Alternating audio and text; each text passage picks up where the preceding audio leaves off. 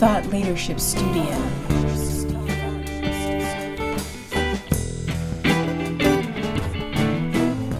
You're listening to Thought Leadership Studio, the podcast that helps you master high-level positive mass influence to create distinctive business niches, captivate an audience, grow your following, and change the game by changing the frame with strategic thought leadership. Thought Leadership Studio.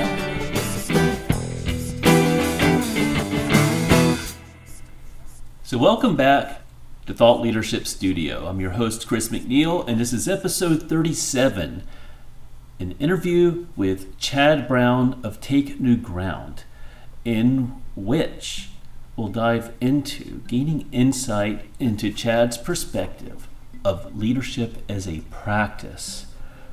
Learn what he calls his 2 reasons that people are in business.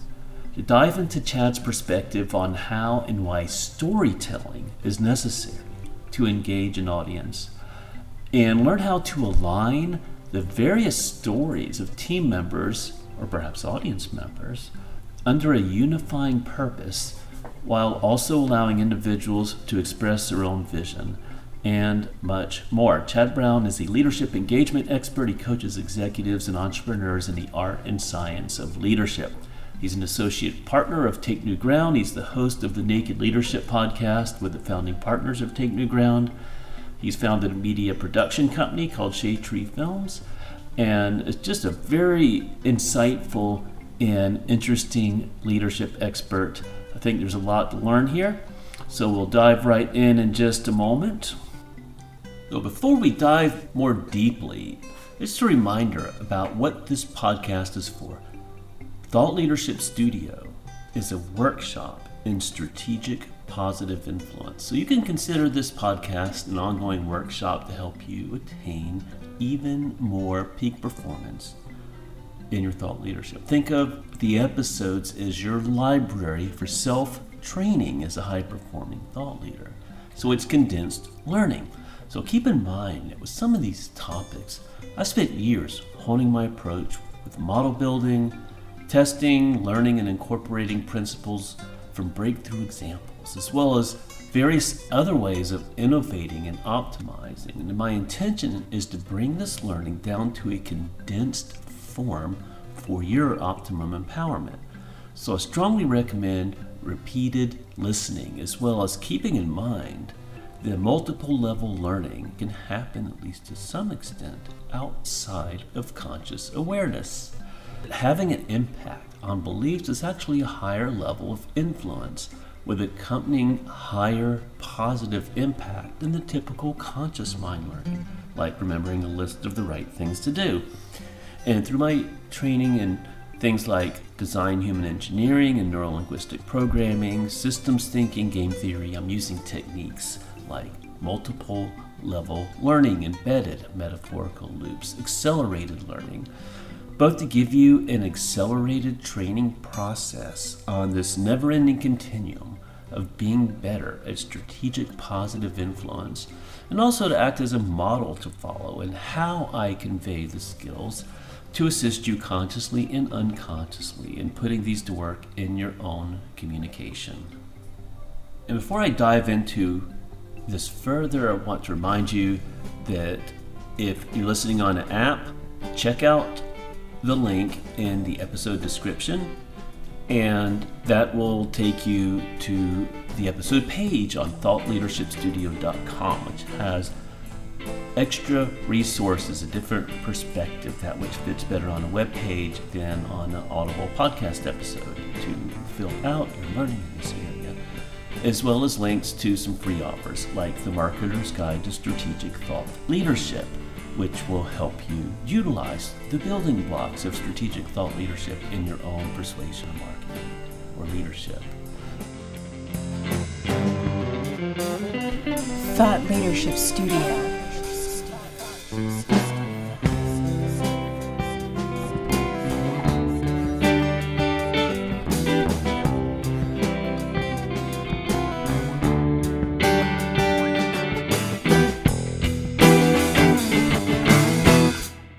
So I'm Chris McNeil, host of Thought Leadership Studio, and I am sitting here with leadership engagement coach and expert Chad Brown, who's an associate partner of Take New Ground. He's involved in the Intrepid Academy of Effective Leadership, and he helps leaders figure out how to create results with other people. Welcome, Chad. Chris, it's so great to be here. How are you? I'm doing great. So, where are you coming from? I'm in Charleston, South Carolina. I love Charleston. That's one of my favorite places on earth. The food is unbelievable. Yeah, great food Um, for sure. Today, I'm coming from downtown Austin. I'm out here for South by Southwest and doing a couple of speaking engagements out here and taking a couple of meetings and working with actually one of our clients out here that has an activation as well. So it's been a good time. This is my last day here. I am on the tail end of, how conferences can be. Sure. So energy is still good, luckily. And I've had a great time, made some really meaningful connections. But yeah, so I'm downtown Austin now. I reside in Salt Lake City, well, just south of Salt Lake City, Utah. So yeah, so happy to be here. That's fantastic. So, you do speaking, you do coaching, you do consulting. Where do you find your strongest sense of mission? What kind of, and you can give me a specific example where it really connects with what's important to you. Yeah, for me, where I find my mission in the work that I do now is I made a lot of mistakes in the past. I've had a lot of failures in my leadership, and seeing the results of those failures for both myself and the people that work for me or work with me really motivated me to figure out this whole leadership thing. And once I started down that journey, I would not say I have it figured out now. I think that would be a misnomer. I think we're figuring it out the rest of our lives. I believe it's a practice. Most of the stuff that I engage in my life now is on a practice basis, not a figuring or an answer basis. So, Okay, that's um, but that failure and not even failure is not even the right word. That those challenges in my past and my leadership had really driven me to the place that I am now, where there's such an art and science to leadership. As you mentioned earlier, I call it, or the definition I give to leadership is causing results through other people. And mhm. I went down that path based on my experience in a production company that I started in 2009. Made a ton of mistakes, learned a lot of lessons, and just became very obsessed with this idea of how do we engage other people, how do we enroll other people to accomplish a common goal or a common aim. And I love it. I absolutely love it. I'm fascinated with it. Much to the chagrin of my wife, I'm sure, I'm obsessed with it. I listen to everything I can get my hands on. I read everything that I can get my hands on, and I talk it all the time. And I love it because I think it is the only way anything meaningful happens in this world. That's awesome. So, what I'm getting are a couple things here. One is a belief that leadership is a practice Yes, and learning from feedback. You said you had failures. There's from a certain point of view, there's no failure, there's only feedback, but I know what you mean. that's right. We see what happens and we adjust things, and that has helped instill a sense of mission in you. And you enjoy immersing in the art and science of leadership that you would define by, in part, enrolling other people in a common goal or aim. What would you give me as a shining example in your own experience of enrolling other people in a common goal or aim? Yeah, I mean, I think one of the most tangible realms or contexts we can put this in is business, right? Sure. So we start a business, people start businesses for multiple reasons, but most of the entrepreneurs and hard driving people that I work with, it could really boil down to a couple reasons they start a business. One, to make money. I'm not shy about making money. I think making money is a great thing. I think there's a lot of good in the world we can do if we're financially um, savvy, if we're taking care of both of ourselves, and then we can, have access to go out and take care of others in the world. the other thing, so that would be considered a name, right? We're here to Sure. make some money. We're here to be profitable. Sure. The other aim that I find common with hard driving entrepreneurs or founders is to get their ideas into the world or their creations into the world. And that feels successful to them because it's a legacy in ways. If we can get something out there lasting that makes a difference for people, then we create more of a legacy for ourselves. Not more of a legacy, but we have a say in what our legacy is. And so for me, it's very much the same way when I created the production company. Is like I fell in love with the idea that we could tell a story and that we could drive some emotion that caused people to take action, right? So the production company that I had still have in the process of actually selling it is we worked with commercial companies. We got to work with brands like Volkswagen, Pixar Animation Studios, Target, some really big stuff and some really big brands and big projects. And the idea that we could tell a story, that we could help somebody feel something, and then they would do something because of that. That was a really intoxicating idea for me, and I became very obsessed with that for quite a while. And that was the other aim, right? So to be profitable, to make money, take care of our family, take care of other people, and then also to get some goodness out into the world and make a change in that way. And that, in order to do that, I could do it alone, but my impact is limited when I do it alone. When I do it alone, my impact is limited by my time. It's limited by my focus. It's limited by my energy. It's limited by my funds. So that's the reason that's the reason we enroll other people into the aims, into the goals, or into the vision that we have, is because our impact can expand.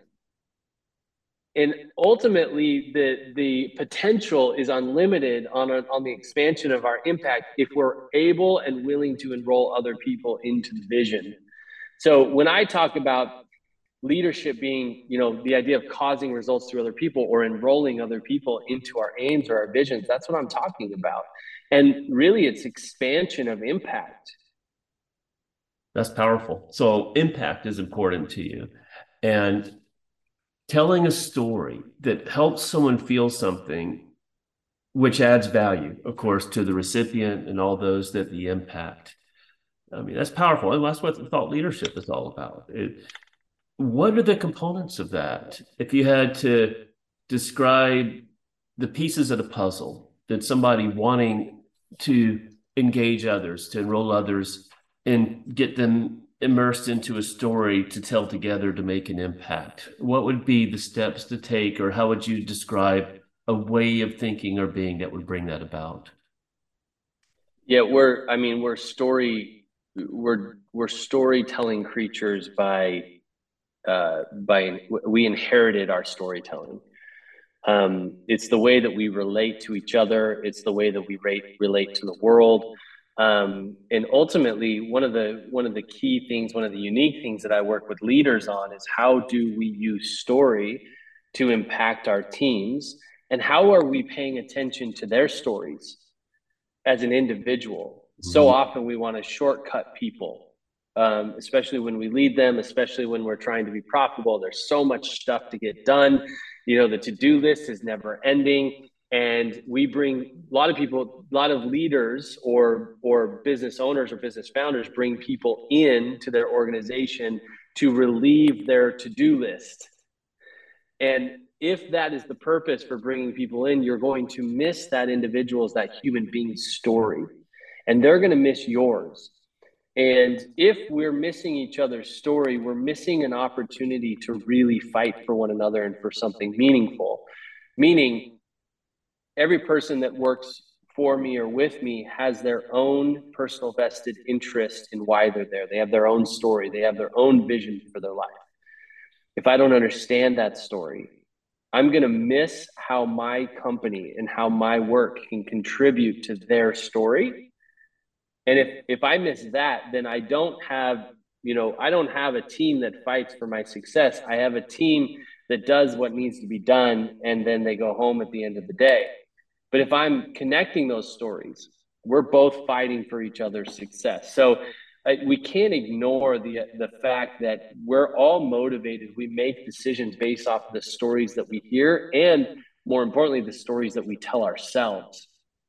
So if you're listening to this and you're struggling to get your people to do something that you want them to do, or they're not keeping their commitments, or you're not having the success that you want to have, I would suggest slowing down for a moment and getting clear on why are they there? What is their story? What is their, I guess, as Simon Sinek says, what is their why? Get clear on what the vision is that they have for their life, and how your brand and your work that you're doing can contribute to that. Well, that's awesome. So by having people engaged where you have shared values or shared core beliefs, maybe that allows diversity in the stories where people can unfurl their own vision, but you're unified on a higher level with a common purpose.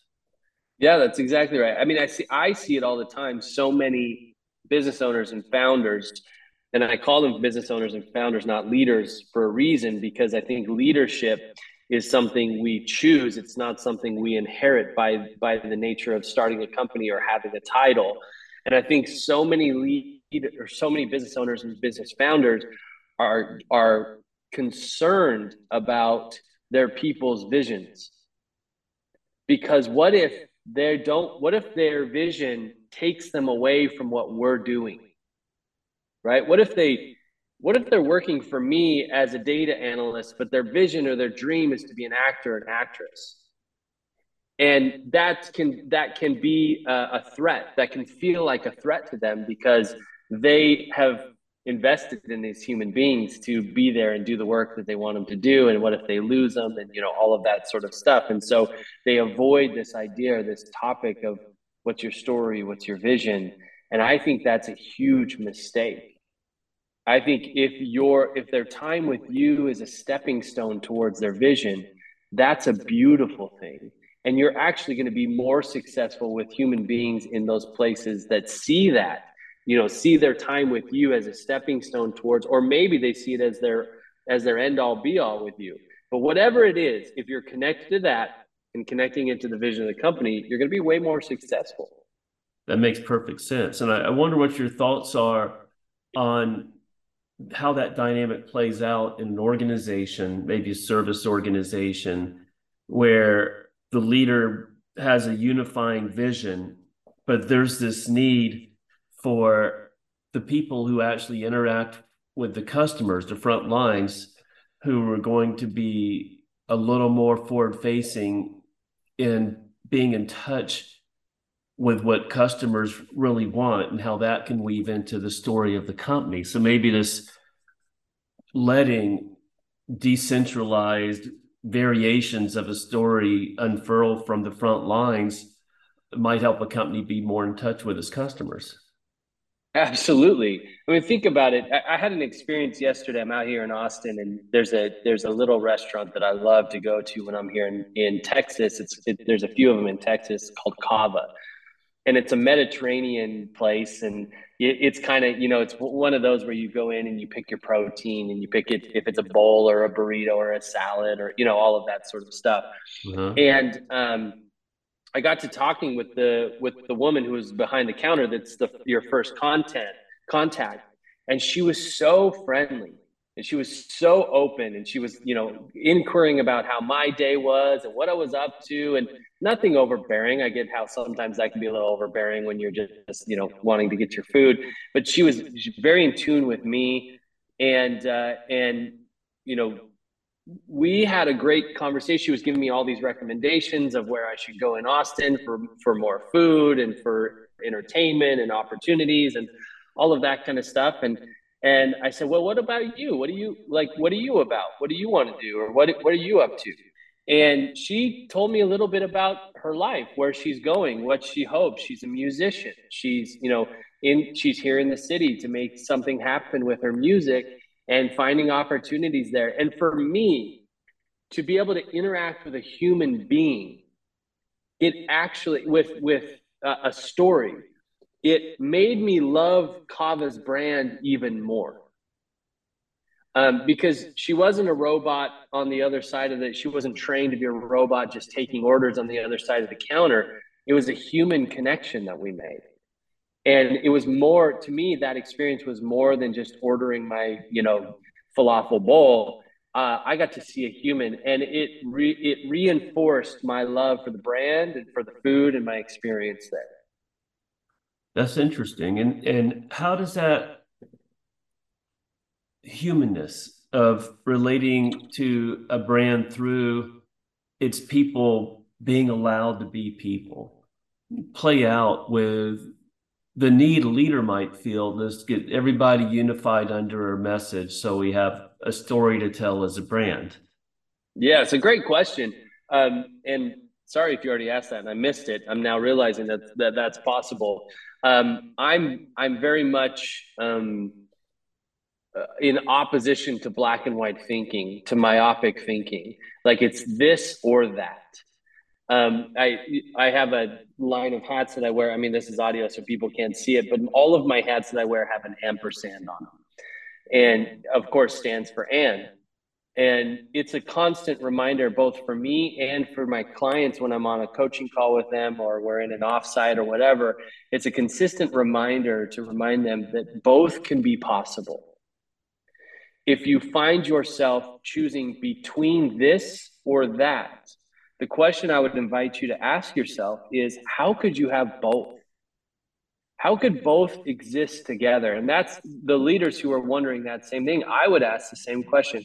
How could you both have individuals with dreams, visions, stories, and enroll them into a common, or as you say, a unified story or brand representation?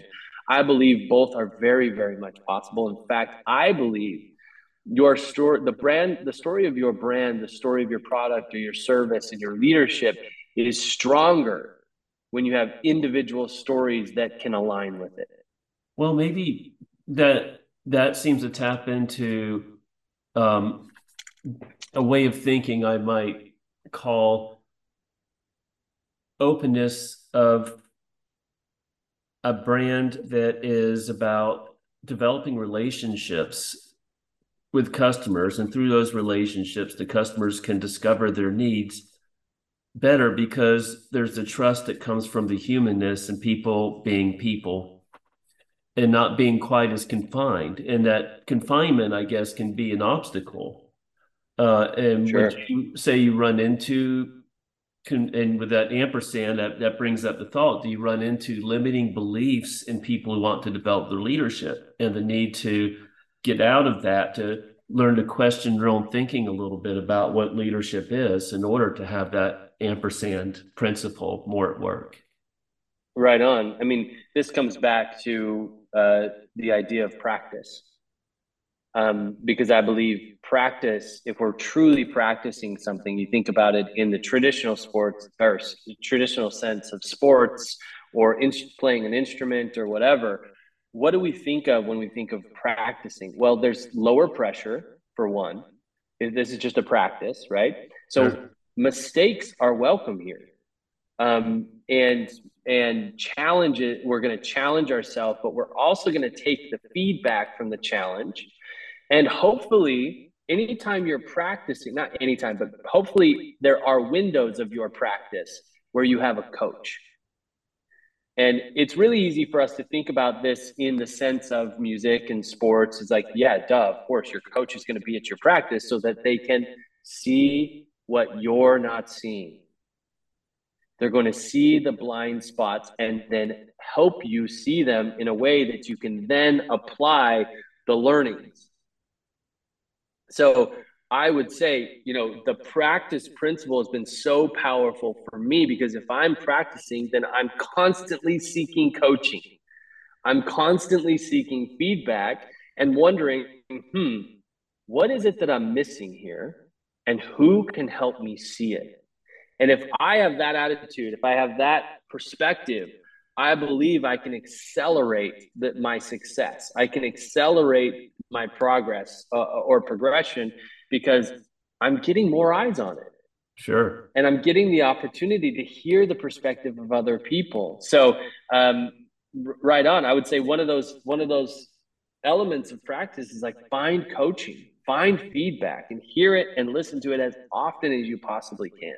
And something else I'm getting too is being curious about your own blind spots. That's right. Curiosity is the foundation of all of it, right? So where I say there's two types of learning: learning to listen, or sorry, there's two types of listening: listening to learn and listening to prove. If you're listening to Uh, learn, you're curious. That's the foundation of your listening. That is the context of your listening, is like, I wonder what I can learn here. If you're listening to prove, we all know the experience of listening to somebody else thinking, okay, what am I going to say next? Here's the point that I'm going to add to that, or here's the argument that I have for that, rather than, and then we don't even hear what the other person says. We just say what we were there to say. And that would be what I would call listening to prove. Now we can show that, like, that can show up in our leadership as well, right? If we're unwilling to see the feedback that's in front of us, that our people are giving us, that the market's giving us, that our own actions and results are giving us, we're most likely looking to prove something, prove that we're successful, prove that we're a good leader, prove that we know what we're doing, prove that we have all the answers, and the list goes on and on and on. So my invitation to people is like, start paying attention to where your listening is, in the context of it. Are you really here to learn, or are you here to prove to the world something? well, it seems like a guiding principle that, especially in a fast changing world of business, people don't have their ear to the ground with the curiosity about how are my old mental habits limiting myself, or in situations that might be overly hierarchical, where information doesn't travel up hierarchies very well, so the person in the ivory tower is missing what the people in the front lines are seeing as an opportunity, perhaps. That's right on. It's so interesting. So many of the organizations we go into, um, good, well-meaning leaders, or good, well-meaning owners and founders in that position, and they're not getting the truth. They're not getting feedback from their people, because at some point people started telling them what they thought they wanted to hear, Sure. and they were missing the opportunity to actually see what's true and see the feedback. So that is a travesty, and it ends in um, you know so many leaders. It's really popular to talk about the loneliness of leadership, and I say one of the major components that contributes to the loneliness of leadership is that you've surrounded yourself with people who aren't telling you the truth, and you sense it. That's a very lonely place to be. If you Right. don't have a team, if you don't have people in your corner who are willing to give you feedback, everybody's telling you what you want to hear, or what they think you want to hear, you're going to live a very lonely existence. Well, how do you nurture that kind of culture as a leader? Well, practice it. How well are you giving feedback in curiosity? How much are you tolerating right now that feels like a toleration? Like those things that aren't quite right, but you're not saying something because it might be uncomfortable, or maybe you are saying something but you're unwilling to hear what's there, right? A lot of Sure. leaders are willing to correct people but unwilling to hear why things are happening the way that they're happening. So how well are you giving feedback? And then what do you do when you get it from others? Do you shut it down? Do you make an excuse for it? Or are you open? Do you consider it? Do you thank them for giving you feedback? Even if it's something, look, even just because there's feedback in the world doesn't mean you need to take it. Doesn't mean you need to listen to it, but I would at least consider it. Sure. And I would thank the source of the feedback, regardless of what it is and where it comes from. And if you make a practice of that, like actually seeing the people across from you that are giving you the feedback, and you genuinely are grateful for it, then it's going to keep coming. That reminds me of something. There's an author I like who is passed away now, but he used to give workshops where he would have all the participants, once they're in, of course, these workshops are given in like large hotels and conference rooms. And he'd have every participant write down everything they noticed about the hallway coming to the conference room. And once everyone had done that, he had them compare. And he found out nobody's description was the same. Mm-hmm.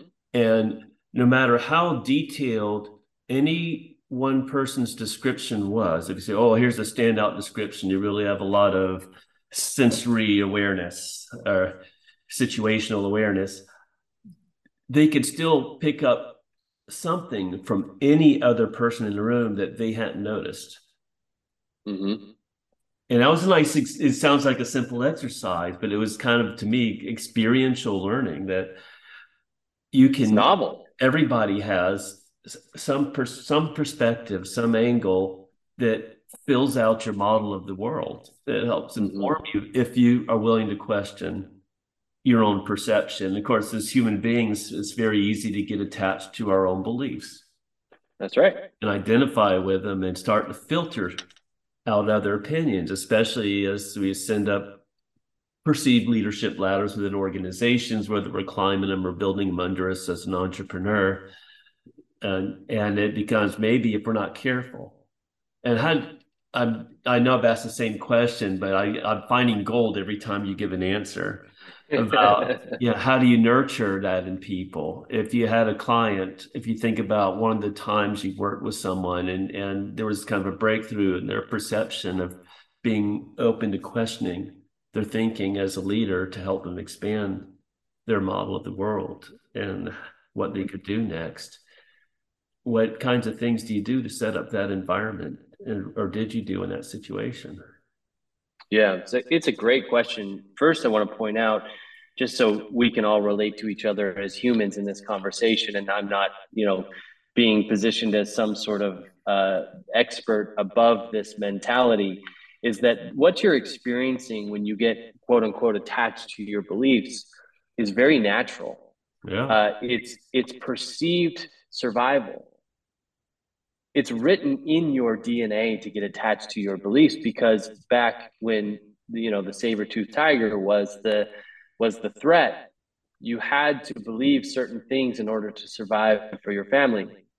Yeah, if the other, to feed your community. Saber-toothed tiger ate your friend, the next one might eat you, so you might want to take that into account. That's exactly right. So I just want to say, I always want to be very explicit that this is human. This is the human experience. There's nothing wrong, bad, or broken with you, because you want to preserve. You want to preserve belief. Now, the threats are no longer there. So you're going to continue to have this experience of it feeling like a threat. And I would just encourage you to go with that. You're going to step into the unknown. You're going to step into what you know is going to help you progress, which is being curious. You're going to step into that, even though your brain tells you it's scary. Even though fear comes up, you can step in and you can sit with both the fear and the experience of connecting with other people.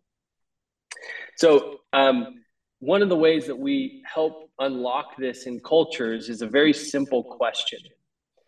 And when we hear a dogmatic belief, that's how we talk about it, is dogma, because dogma is belief without questioning or belief without curiosity. And if we hear in people's language, and that's how we really gauge where the culture's at, we start to listen to people's language, because that's the tell of their beliefs. And when we hear dogma in language, we ask a very simple question. And the very simple question is, if that weren't true, would you want to know? Ooh. I'm not saying it's not true. All I'm doing is I'm gauging whether or not you're open to it not being true. And that gauge is going to tell me if we can continue the conversation about possibility. And I've had experiences where leaders have told me, clients and people have told me, no, I'm not open to the idea that not being true. Conversation over, no problem. but this can't go anywhere because we can't consider any possibilities. Sure. Or I guess you could ask, hey, what's it do for you to hold on to that belief? Is there maybe some other way to get that same thing? Yeah. Back. Sure. I mean, my next question when somebody says they're not open to, a conversation about how that might not be true is, I just simply ask them, I wonder what you're protecting. I wonder what the fear is. That's an interesting exploration. So anyway, I think that, we encourage cultures just to adopt that line of questioning. Because if you could do that, it's a very much an engineering question, actually. I was out here, I mentioned I'm out here at South by Southwest and hearing a lot of engineers speak, software engineers. Listened to a mechanical engineer last night as he talked about his liquor company that he's starting. And one through line that's very clear to me is to be a successful engineer, to be an effective engineer, you have to be willing to question the premise. And if you're willing to question the premise, then you can make discoveries in solution. But if you're very certain that this is the way the premise is, this is the context, it's the only possibility of the context, you're going to miss the opportunity to solve the problem or to solve the challenge. And I think that very much applies to our relationships as leaders. When we're unwilling to question the premise that we've made up, that we hold so dear, then we're unable to access the possibility of solution. That plays a lot into what I understand about systems thinking, where the major leverage points in systems think, we look for leverage points. Where can you make a big difference with a little effort? And it's the paradigm of the people who designed the system that you're operating within. It's the mindset. That's right. And also, something that's coming up as you're dropping these nuggets of leadership gold is, I wonder about how much you run into, and this is a question for what you see out there as a consultant and speaker and coach, of people having self-limiting beliefs in leadership that might have kind of a fear of success because they believe, oh, something comes with that, or I'm not suited for that. But it's something that limits beliefs of possibility, where they don't really allow their true potential to unfold as much as it could as a leader. Yeah. I'll speak from my experience personally to this, if that's okay. Yeah. Rather than what I see out in the field. And this is just a mirror of what I see out there in the world. For me, there was a point in time in my production company where I was traveling more than 300 days of the week. I had allowed my clients to become the dictators of my life. I was not the husband or the father that I wanted to be. I was not proud of who I was as a husband or a father. And there came a point where I thought to myself, and I now have language for it. I didn't have this language for it prior, but maybe this will be helpful to somebody listening that can actually put language to this. What I was feeling was, if success means more of this, I don't want it. And so many of my clients that find me in a moment, the moment that they're in is, if success means more of what they have in that moment, they really don't want it. And that's not a conscious thought. That's not a conscious idea that we have language for.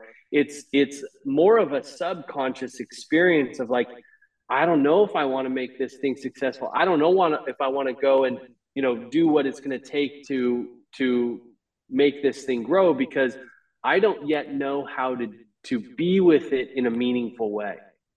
It's stressful. It's high demand.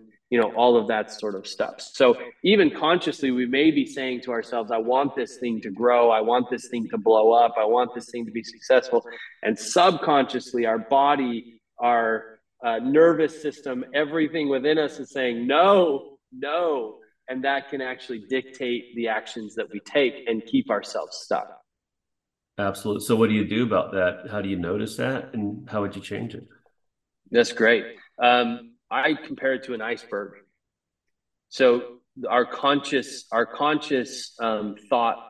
If you imagine the iceberg, right, you've got 90% of it underwater. You've got 10% of it on top of the water.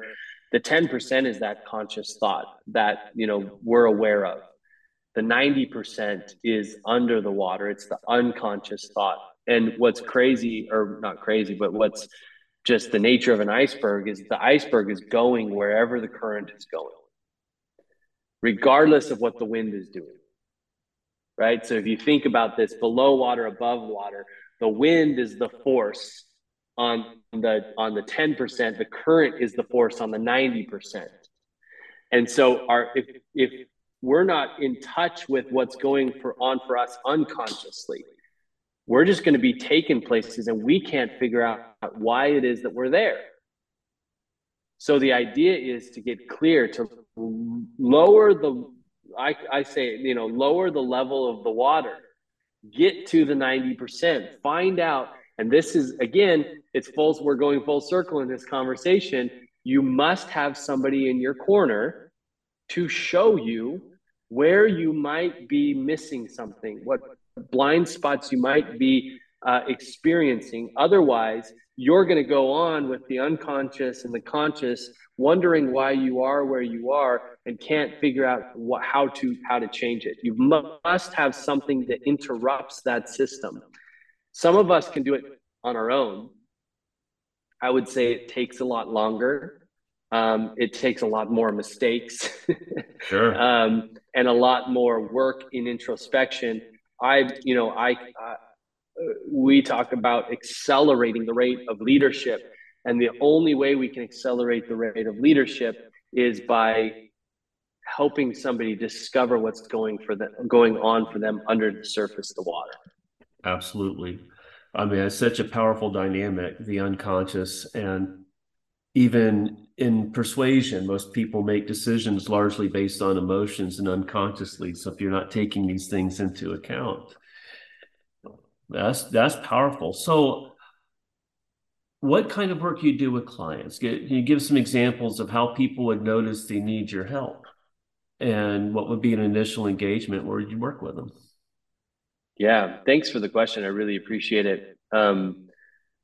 Most of company founders find me when when they start to notice that if success means more of what they currently have, they may not want it.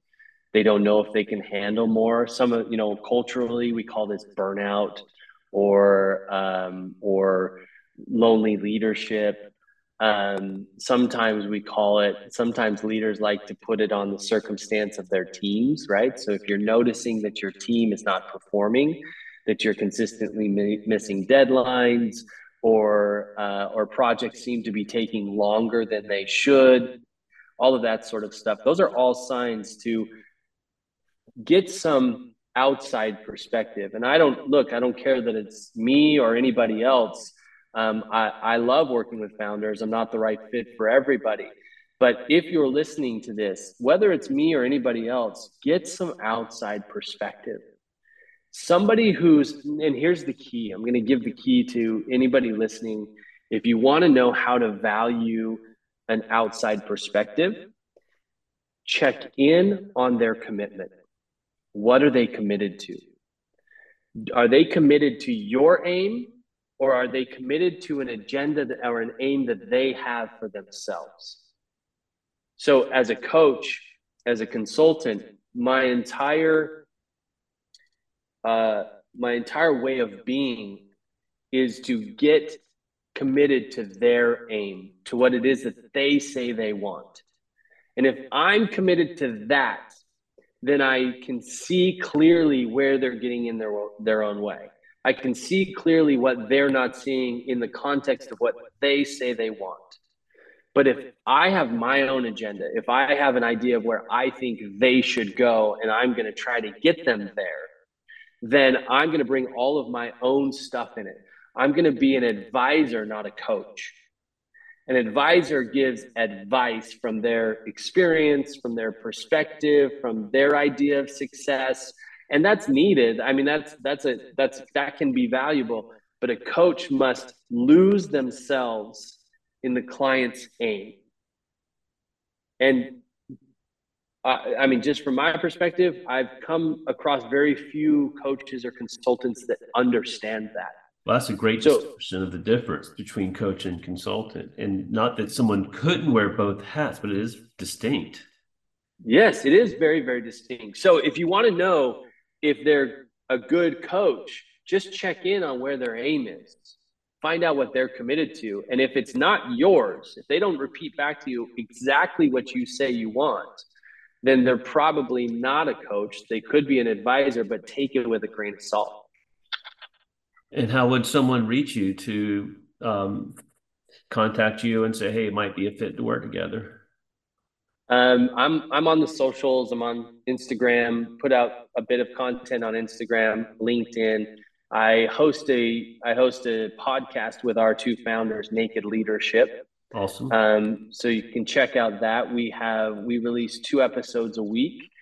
And one of my most favorite episodes is one we just recently did. It's episode 145 or 146, I believe. It's titled How We Do Confrontation. And it's actually it's a conversation that I brought up with our two founders live on the podcast. They didn't know I was going to do this.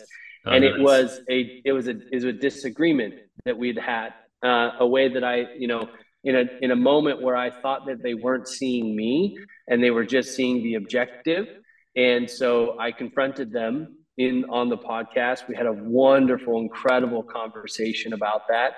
And I think, we've gotten such great feedback, and it's become a really nice model for people to listen to and understand what's possible in confrontation. And how we can connect to each other. So you can check out the podcast, Naked Leadership, again, or email me. Awesome. And I'm going to, if you're a listener, these links to Chad's podcast, Naked Leadership, and his social media will be on the episode page on thoughtleadershipstudio.com. So if you're listening on the website, just scroll down. If you're listening on an app, the link to the episode page is in the episode description. And this has been awesome, Chad. I feel enlightened by your perspective. Great. Chris, you're a very generous host. Such a great listener. Good questions. Thank you for giving me a moment to shine in front of your audience. I really, really appreciate it. I appreciate it as well, brother. Have a great rest of your day. Thought Leadership Studio.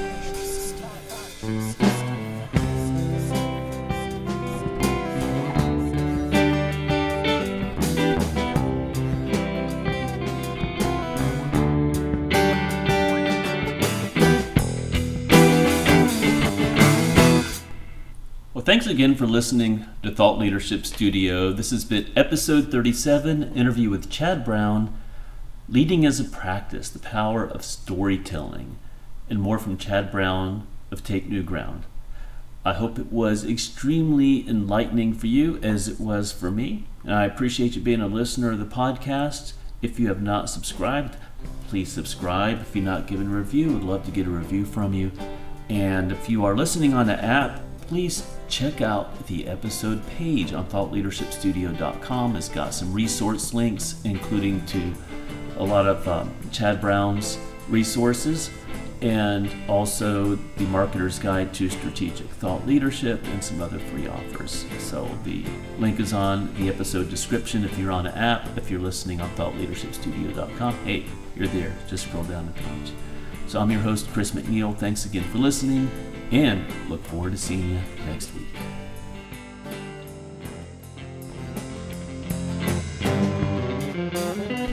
Thought Leadership Studio.